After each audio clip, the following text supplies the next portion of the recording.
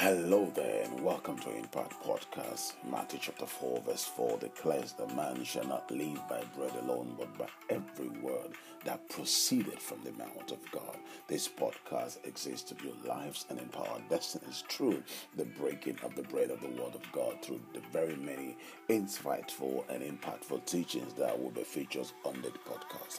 Our aim is to see lives built and destinies impacted to the end that kingdom come. We're glad that you're here. I pray that you'll be blessed by today's teaching and every other episode that we will be featured. And while you're here, please do well to subscribe, like, share, and make sure that you do not just benefit alone, but also have other people benefit from what you'll be hearing today. And now to today's episode. Sit back and relax and enjoy what we have for you today. God bless you. Hello there and welcome to today's episode of Impact Podcast. My name is Pastor George, and as always, I am delighted to spend the next few minutes of your time even as we break the bread of God's word. Remember, scripture says, man shall not live by bread alone, but by every word that proceeds from the mouth of God, and that is what we are here to do today. I'm going to be beginning a series entitled Prayer. Means that over the next few weeks, we're going to be talking about prayer, and today's episode is entitled The Effective Fervent Prayer. That's right. What constitutes an effective fervent prayer? That's going to be our focus today, and obviously in subsequent days and weeks, we will touch on different things. Now, I want to encourage you to please share this link to anyone, friends, families, relatives, colleagues. You never know who you'll be helping. You never know whose life you will be helping change just by them listening to this episode or any other episode from this devotional podcast. And as you do, may the Lord bless you tremendously. Now, let's go into today's episode. Are you ready? Let's go. Now, Jesus, the Bible tells us in Luke chapter 18 verse 1 that Jesus spake a parable to the end that men ought always to pray and not faint. Jesus spoke a parable to the end that men ought always to pray and not faint. In other words, men, we are supposed to pray, not men as in male figures, but humans, all right, mankind. We are supposed to pray at always, or pray always, at all times, and not faint. Jesus himself, having given that parable, he made this emphatic statement. Now, let's go to James chapter 5, verse 13 to 18. That will be our foundation scripture today, our anchor scripture today, and then we take it from there. James chapter 5, from verse 13 to 18, the Bible reads, Is any among you afflicted? Let him pray. Is any merry? Let him sing psalms. Is any sick among you? Let him call for the elders of the church, and let them pray over him, anointing him with oil in the name of the Lord. And the prayer, verse 15 says, And the prayer of faith shall save the sick, and the Lord shall raise him up, and if he have committed sins, they shall be forgiven. 16 says, Confess your faults one to another, and pray for one another, that ye may be healed. Here's the phrase, the effective fervent prayer of a righteous man availeth much. The effective fervent prayer of a righteous man availeth much. Verse 17 says, Elias, referring to Elijah, was a man subject to like passions as we are. And he prayed earnestly that it might not rain, and it rained not on the earth by the space of 3 years. 3 years and 6 months. Wow. In verse 18 says, And he prayed again. The heaven gave rain, and the earth brought forth her fruit. Going back to verse 16, confess your faults to one another and pray for one another that ye may be healed. The effective, fervent prayer of a righteous man availeth much. Now, you and I know, and if you do not know, there is what I consider the believer's core values. All right, what I consider the believer's core values. In other words, these are values that I expected, in my view, to be seen in every confessing believer. These are values that every confessing believer, in my view, should hold dear to heart. And there's 5 of them, and it could be more, but this is the 5 that stands out to me, and I believe to a larger extent many will agree. Number 1 is prayer. Prayer. Every confessing believer should be a man or woman who prays. Number 2 is fasting. Yes, fasting. Every confessing believer should be able to fast. Prayer and fasting. You cannot be say you're a confessing believer and despise fasting and don't like to fast and don't fast. This should be one of the practices that grow our faith. Prayer, fasting. Number 3, the Word of God. The Word of God. The Word of God. You cannot be a confessing believer who does not like the Word of God. You have to remember what I said in the beginning. Man shall not live by bread alone, but by every word that proceeds from the mouth of God. Both of them are important. You need physical bread and you need spiritual bread. That's what the scripture is saying. You need both. So prayer, fasting, the Word. How will you know about God if you don't listen to His Word or hear His Word or read His Word and hear Him talk to you? Okay, so number 1, prayer. Number 2, fasting. Number 3, the Word. Number 4, giving, the act of giving. The act of giving, whether it's in church, whether it's to giving alms, whatever, the act of giving generally, it's a lifestyle of a confessing believer, whether it's in the area of your tithes or seed sowing or prophet offering or whatever it is, giving generally, giving a helping hand, giving of finances, giving the place of giving. John 3:16 begins by saying, for God so loved the world that He gave.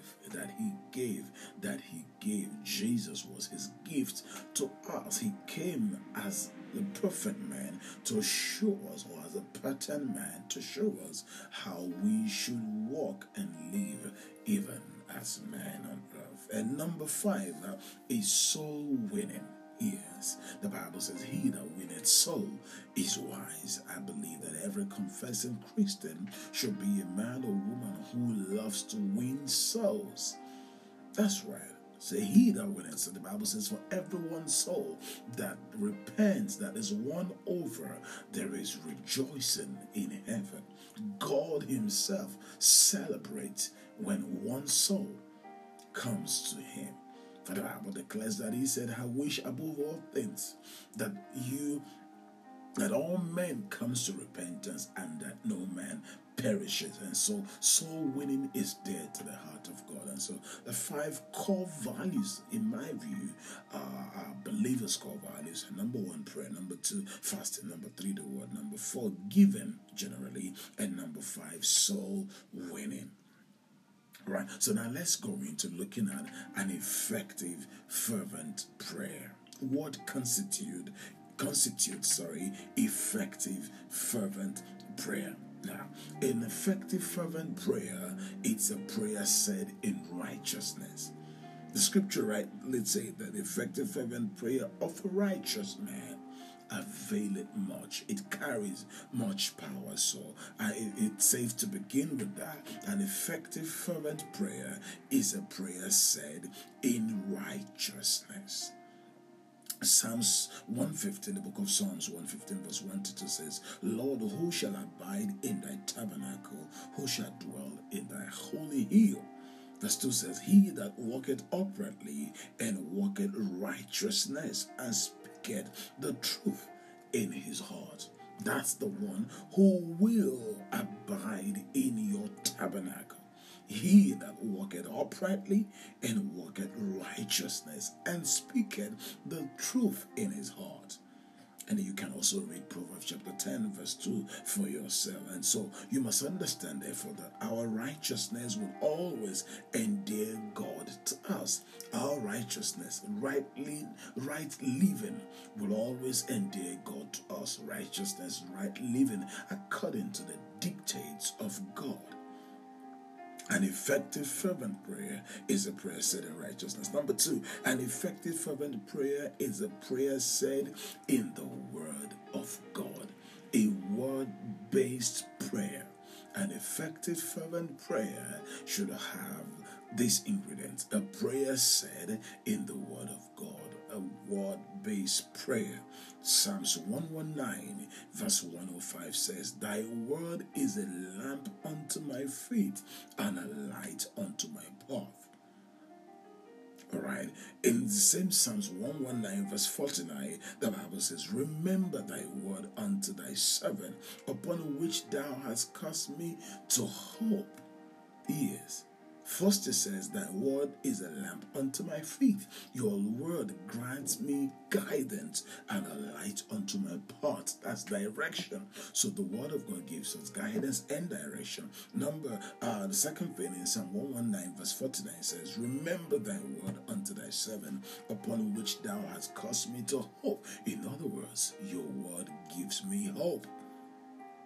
John chapter 15 verse 7 says, If you abide in me and my words abide in you, you shall ask what you will, and it shall be done unto you.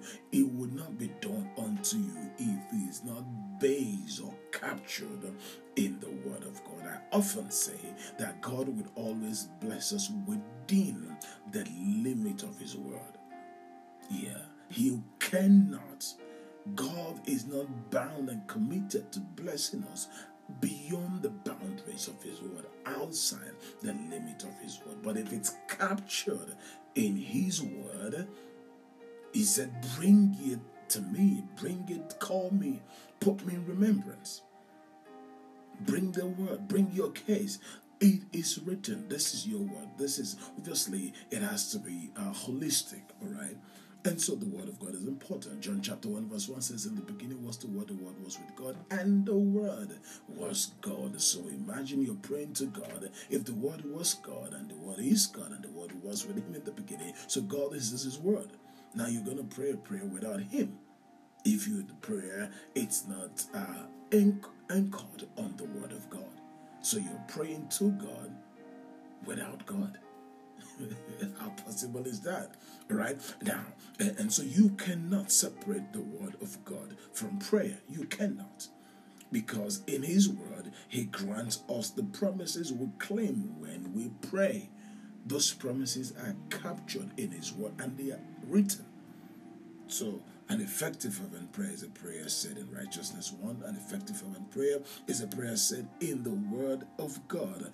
Number 3, an effective fervent prayer is a prayer said in faith. Said in faith. 1 John chapter 5 verse 4 says, For whatsoever is born of God overcometh the world, and this is the victory that overcometh the world, even our faith.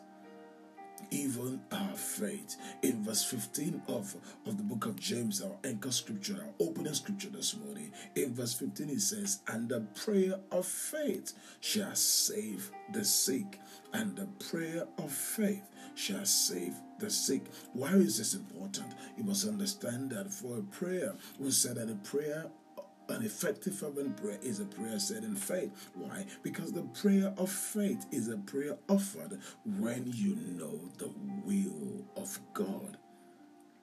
When you know the will of God. I will encourage you to also read 1 John chapter 5 verse 14 to 15. And so for that prayer to be a prayer of faith, and a prayer of faith is a prayer offered when you know the will of God. Secondly, if you look at the story of Elijah and the prophets of Baal, you find out, even here was referenced in the book of James here, that Elijah prayed that there will be no rain in the land.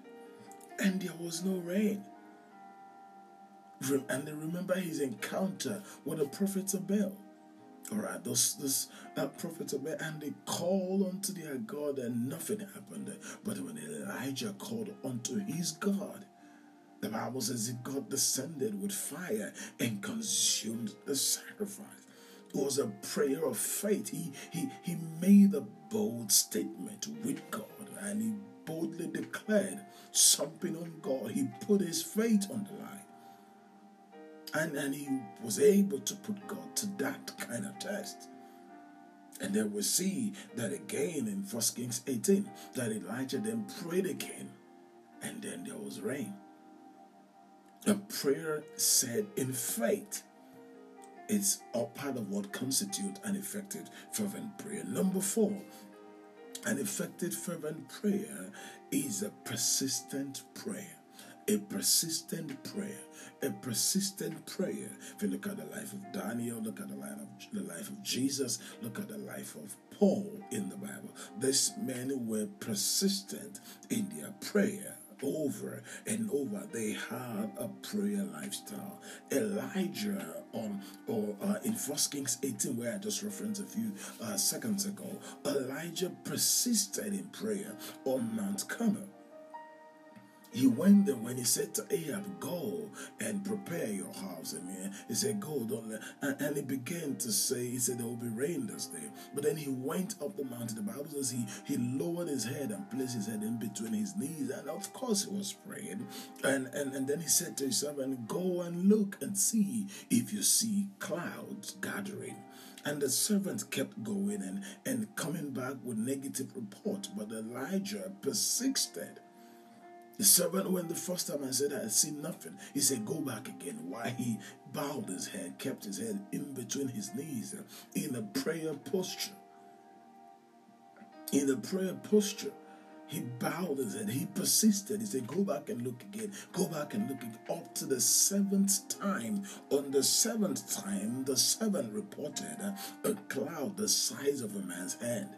And then he said, now go until he have to run down. And should not allow the rain stop him. Because he said, I hear the sound of an abundance of rain. But he persisted. So an effective fervent prayer is a persistent prayer. I'm expecting it. Go back and look. All right. Our persistency reveals our total dependency and reliability on God's word. Our persistency reveals our dependency, total dependency and reliability on God and on God's word. That's why we proceed, because I know your word says this. I know this is your word. I know your word says so. Put me in remembrance. I am not shifting ground. I am totally dependent on you. I am relying on you. His word is dependable, is bankable, is reliable.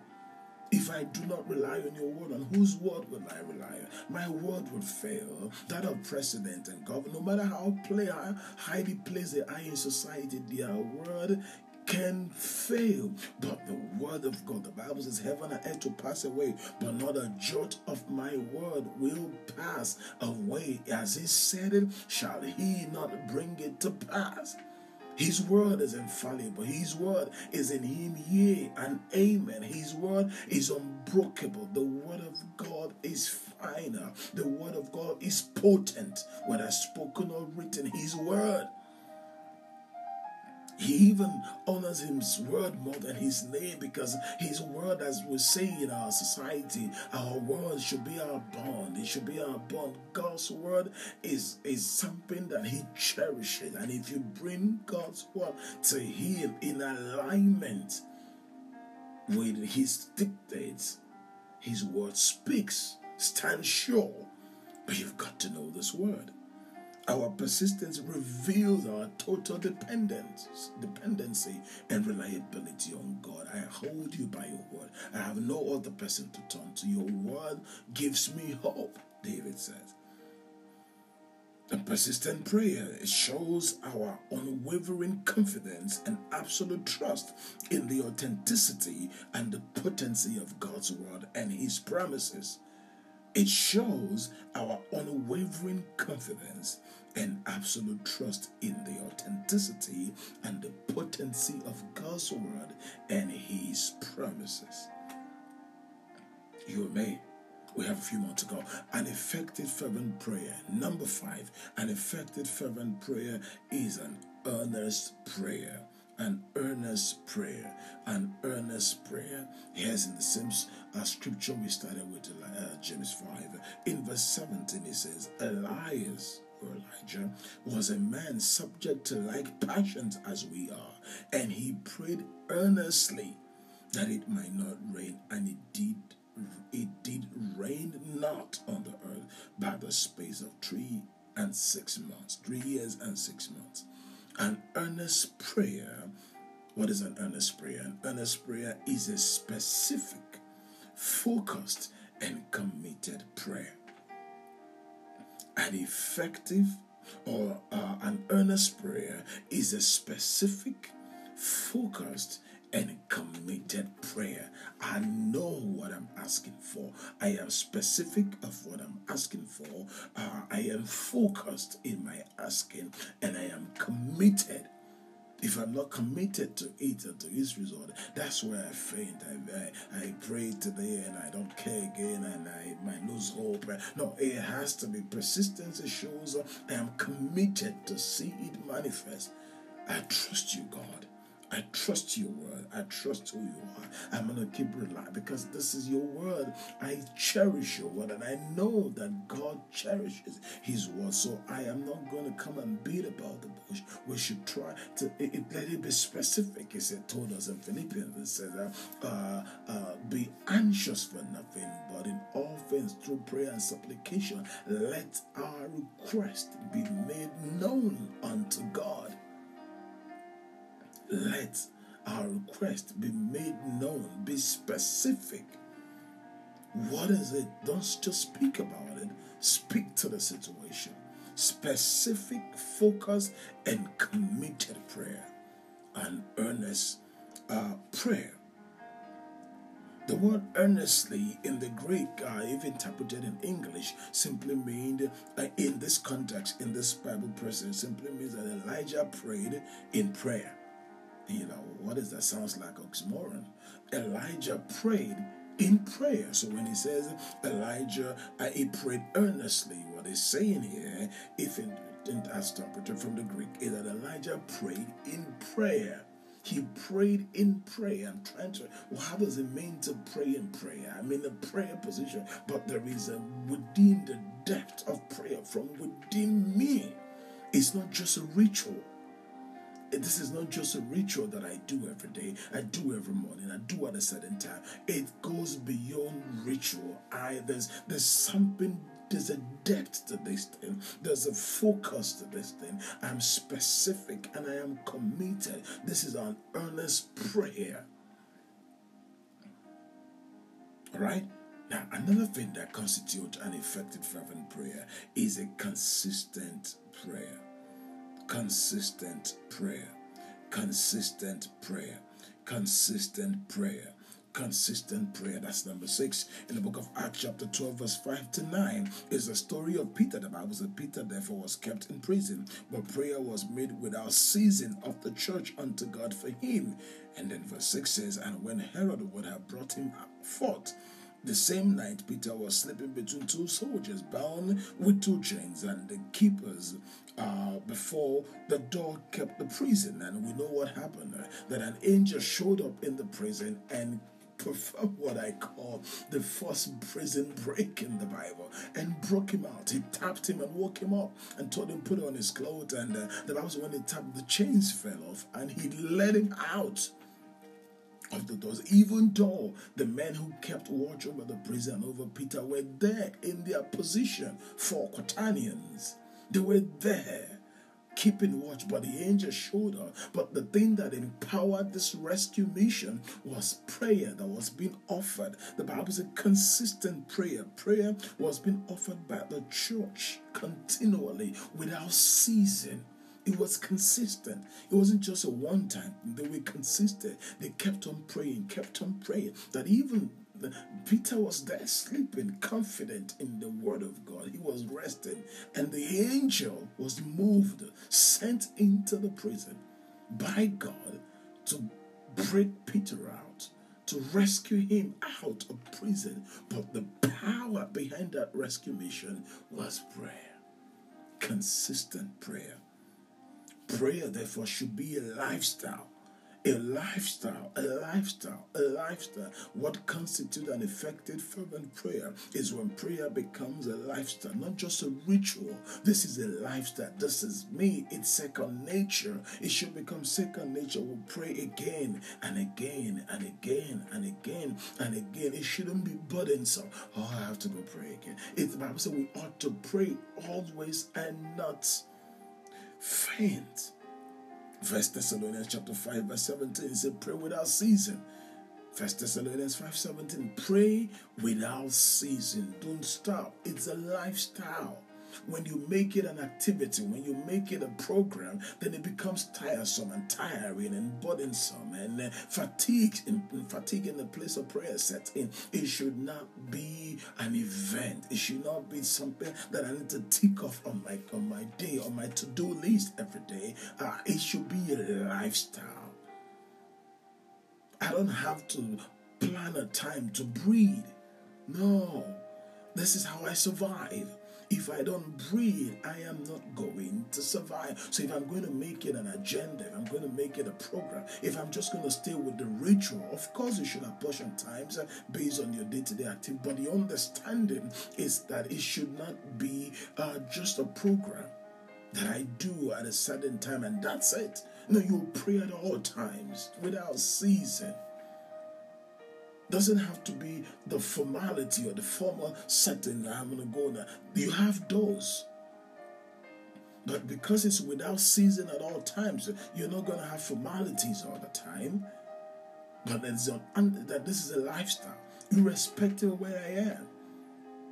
It doesn't have to be loud. It doesn't have to be programmed. It doesn't have to be formal in my head, in my heart, in my spirit, in my mind. At all points, it's a lifestyle. That should be the understanding. It should be second, not even second nature. It should be our nature. These organs in my system are programmed to keep breathing.